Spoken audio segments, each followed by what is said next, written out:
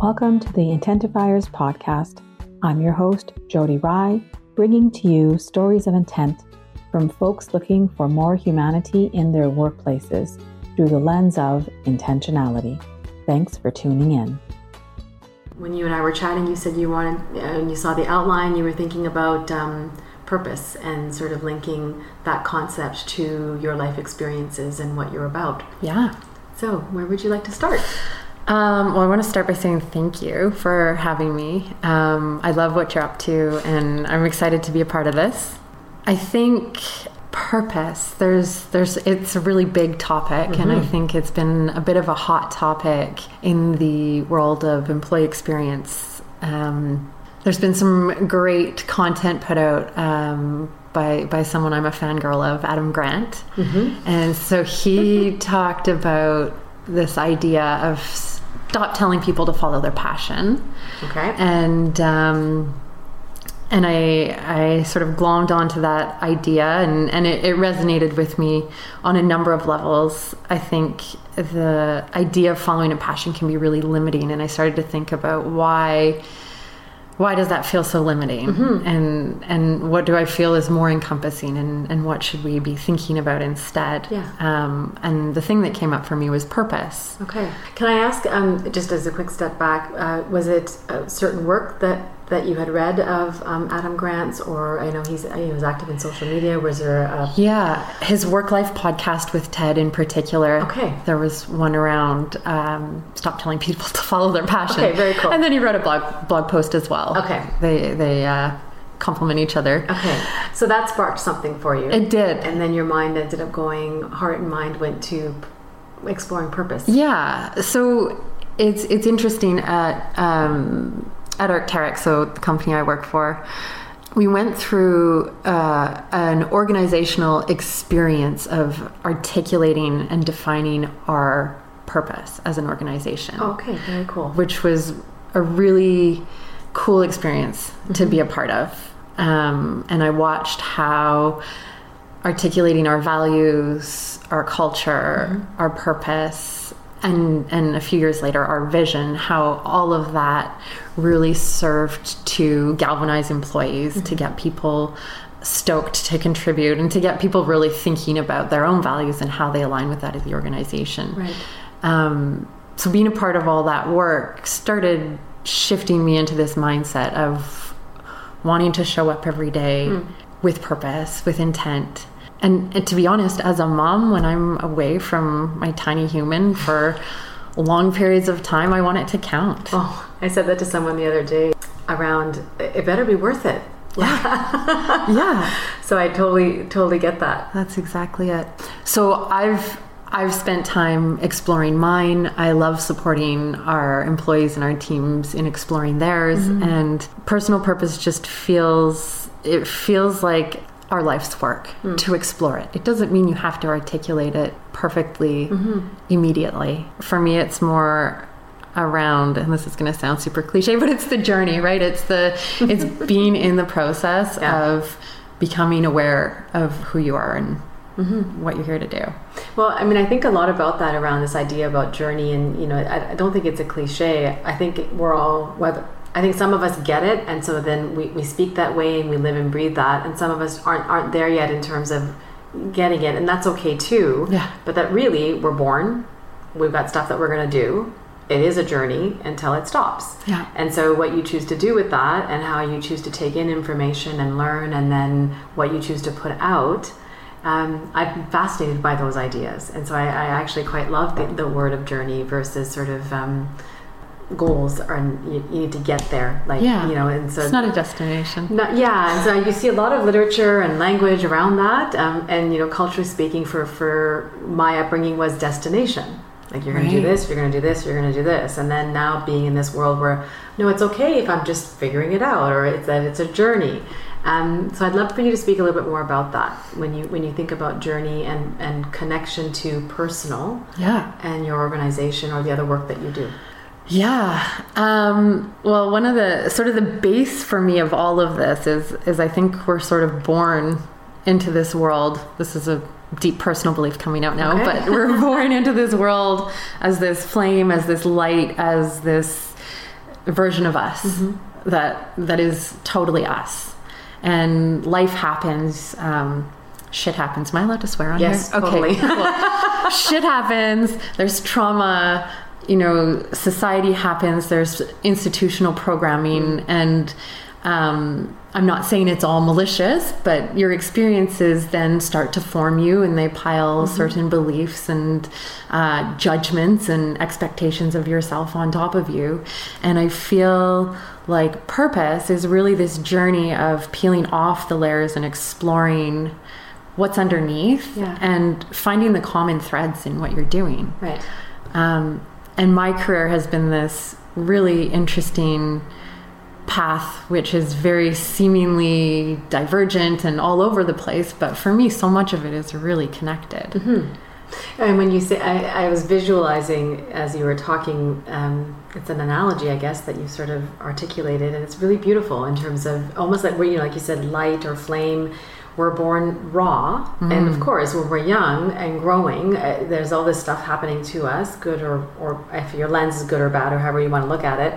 And then at some point, there's this, or maybe an awakening, or this sort of conscious, okay, maybe I want to unpack some of this. Yeah. And then the fact that you said threads, I think that's really beautiful, because then you're choosing to connect different paths that you're taking in your life with connection and maybe purpose. Absolutely. I feel like the thread is an indicator of purpose, right? If it isn't purpose itself. Yeah, haven't maybe, actually right? thought about that metaphor. How far can we take that word and dissect it? Yeah, let's just take this metaphor and turn it into a thing. Yeah, beautiful. Well, and when you talk about purpose and thread, outside of the work that you do in terms of managing the employee experience unit or team, there's other work that you do. Yeah. And so do you want to step into that and talk about purpose, or do you want to stay with... Yeah, we can talk about both. I want to make a confession first. I'm a recovering accountant. Oh, are you? Yeah. I love that you said recovering. And how long were you an accountant for? I was an accountant for 7 years. Okay. And I worked in hospitality. Then I worked in a small accounting firm. Okay. And then I worked for one of the big four. And I left without prospects. I didn't table flip or rage quit, but I walked out without next steps. And that's unusual for me, especially as a risk-averse, former accountant. I'm kidding. Was the balance sheet was not... balance sheet was not adding up. And that's interesting. And why was accountant joke. Good job. And that's interesting in terms of you being self-proclaimed in terms of being risk adverse. And really, as an accountant, everything's got to be balanced. Yeah. And so what drew you to leave? It was my body was telling me that it was wrong. I think I tried to silence parts of my body. My stomach was having poor reactions. I was super emotional. I cried quite a bit before going to work. Oh, really? Yeah. So my husband said, he's like, sweetheart, this is real life. You need to figure out if this is what you want to do or not, because it doesn't seem like it's serving you, and you need to make some decisions. Yeah. And it was a really big decision to make, especially because I'd gone to school for it. I felt really invested. My father worked for CGA. Okay, so it was in the family as well. It was in the family. It was, and I was really, really, really good at math. Okay, there you go. See, and I am not. So this idea of accounting, my background is in human resources, and I always joke it's because I can't do math. So that's interesting. And when you talk about the flame analogy and sort of experiences and family influence and those kinds of things. So you had sort of this path that might have already been set for you that you ended up following, as well as recognizing your own strength. Like, Matt, you're good at math. So, okay, so my dad's an accountant as well. Okay, this makes sense. Yeah. And then your somatic line kicks in. Yeah. Telling you something's wrong. Yeah. And a life partner that's like, okay, look, if you're crying every day, maybe you need to something's wrong. Totally. All right, so then you left, and so then what happened? I did, and it's interesting. You touched on an interesting point there when you said math being a strength, because I actually think it's a skill. Okay. I feel strengths are something different. I like how Marcus Buckingham describes or defines a strength, and a strength is an activity that makes you feel strong. I think that it's something that both lights you up and that you're great at. And you need both of those things for it to be a strength. Whereas for me, math was a skill. Yeah. I love that. Yeah. Yeah, very cool. Yeah. My recruitment mind is kicked in now in terms of when we're posting positions. Yeah. You're looking at what you're hiring for. Does this light you up, and are you good at it? Totally. Okay. Let's do more of that. Let's do more of that. Yeah. Okay. Yeah. All right. So then you had the skill, you had that life not working for you, you leave, and then what happens? I went into, just to use another metaphor, a chrysalis. So I basically covered myself in blankets and tea and books. And so my mother-in-law gave me this book called The Birth House by Amy McKay. And it's about a woman who sort of was a rogue midwife in Eastern Canada in, I believe it was the 40s. This is a fiction book? Fiction book. Okay.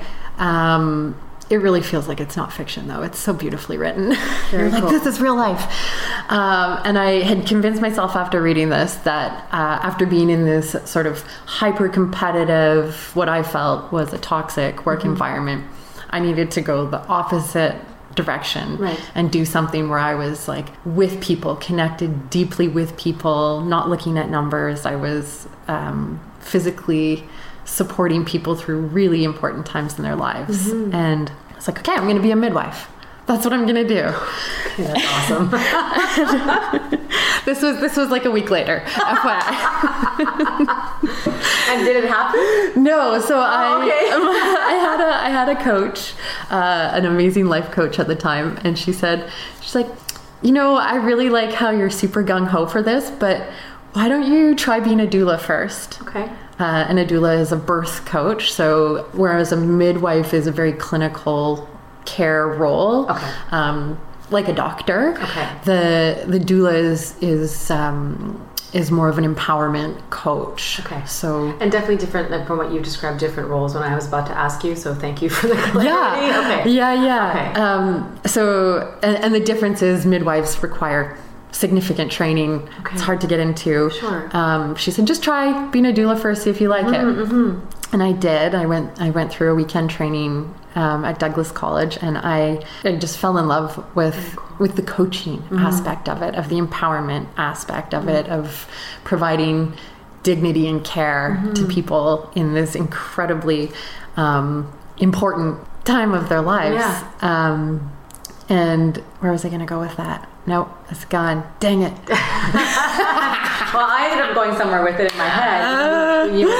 So you leave being an accountant, possibly, and correct me if I'm wrong, with this idea that your purpose, there was something missing there, and so you leave that and discover, maybe I'm going to be a doula, and so you talked about coaching, and so I'm curious about that connection to your purpose. Right. So it's the coaching piece really stood out for me with being a doula, and the empowerment piece, and it really cemented for me that I need to be in a place, in an organization that has values that I align with, and that I can operate as myself within. And there's this connection for me. I have another confession to make. I secretly love doing personal taxes.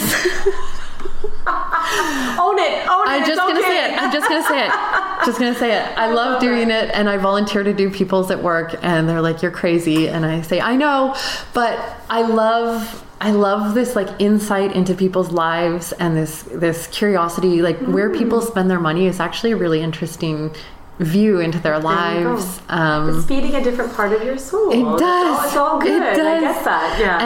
And you can sort of, there is an opportunity to coach them and help them, make better choices with money, and support them in meeting goals, and to celebrate a little bit of, yay, I get some back after this. I didn't know I could get some back.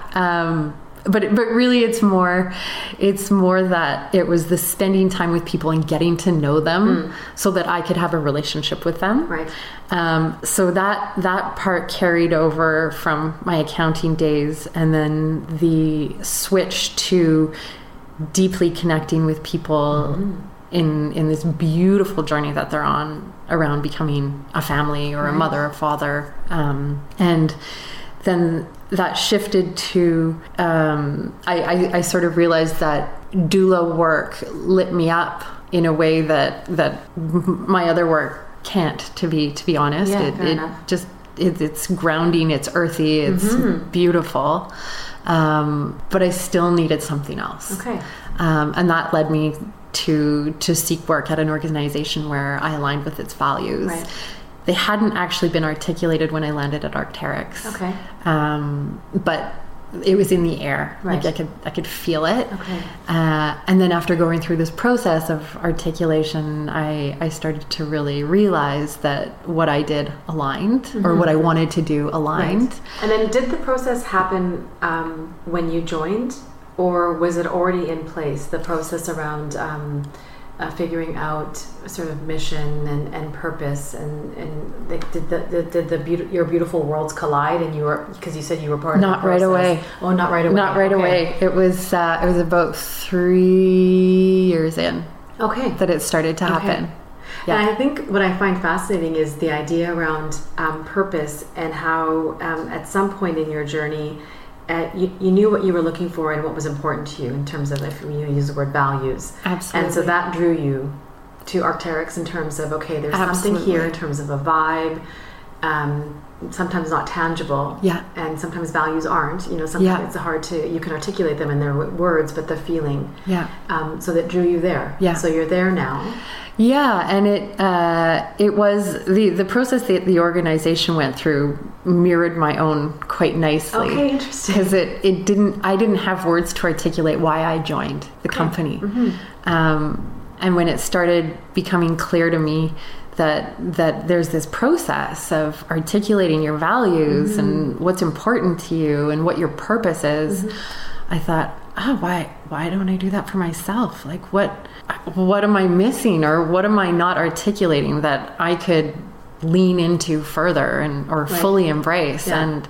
And I love this idea of creating workplaces and work experiences where people feel safe to express the most significant, or what am I trying to say? Where people are safe to express themselves in their truest form. Totally. I love that idea. I think about, we're human, period. Yeah. And we have lives, and our lives include work. And so when you step into a formal office, your life is with you. It is. So, what could be shared, depending on comfort and whether you call it psychological safety or whatever the case might be, if you're in a work environment where oftentimes people are there for 7, 8, 9, 10, who knows how many hours. Yeah. And so regardless if that's the culture, that's totally cool. But being able to provide this space where you can be human and share and feel connected, I think is quite beautiful. Agreed. And so it sounds like the work that you're doing in terms of employee experience is well, you said it, that's what you're hoping to accomplish, or that's the sort of journey that you're on right now. Exactly. Yeah. Wow. Yeah. How long have you been there for? 6 years now. 6 years. Okay. And so what type of work are you doing now that you're most excited about when it comes to purpose and employee experience? So one of the views I like, and it echoes the work of Marcus Buckingham again, is that your purpose is really to take your strengths and express them to the world, and to live in your strengths to contribute. Right. I don't think that's a quote, but sort of paraphrased. I think conceptually. It's a paraphrase for sure. Right. Yeah. And I think the concept around it could be, depending on the organization, it's a different concept when you look at what you're good at, what you want to do, what you want to accomplish, formal performance conversations, coaching conversations, whatever you want to call it. In some organizations, it's there is still focus on, this isn't going well, how do we fix it, which is maybe still okay, and a time and place for that. But the work of Marcus Buckingham and the idea around strengths is interesting, because it really goes to purpose and feeding your soul and owning what you're good at and knowing that you're good at it, and that's why it makes you feel good. And so maybe let's focus on that too. And so that sounds like that's the work that you folks are doing now. In fact, it's more important to focus on the strengths than it is on anything else, because that's how you're going to get the most out of yourself and out of your people. Okay. So the things that I love doing, and it's interesting, a number of things you just touched on, we help people explore personal purpose. We've got a workshop, and I love leading that. I lead a workshop on coaching conversations. Okay, great. I lead a workshop on the Marcus Buckingham's standout work. So helping people discover what strengths are, first of all, and then discover their own strengths so that they can help then start identify them in people around them, and creating a strengths-based organization. Very cool. I'm curious about impact on those that you're working with.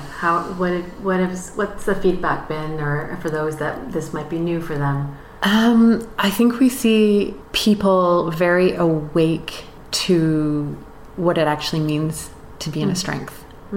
So people are having realizations that maybe they're not in the right job, and that's sort of the double-edged sword of it, right? You've got all these amazing people and people starting to realize they're not in the right role, right? And that's okay, right? Like it's important to have those conversations. Absolutely. And I think in terms of framework, if that's something that's embraced going in, it's not a surprise. So yes, it's double-edged in terms of that, but it's also that, well, we're about purpose, and so at the end of the day, if you've discovered through this exercise or through this workshop that the role that you're in isn't a fit, and possibly the organization, in a way, I would feel gratitude. In terms of being somebody who opened the door, or the one who received the information, to be like, okay, as opposed to just sticking it out. I mean, it's almost like the opposite experience of what you had when you left. Like, if you're crying, okay, this isn't working. And so now if you have an organization that's building awareness and insights that makes you realize you're not a fit here, but you're a fit there, or whatever the case might be,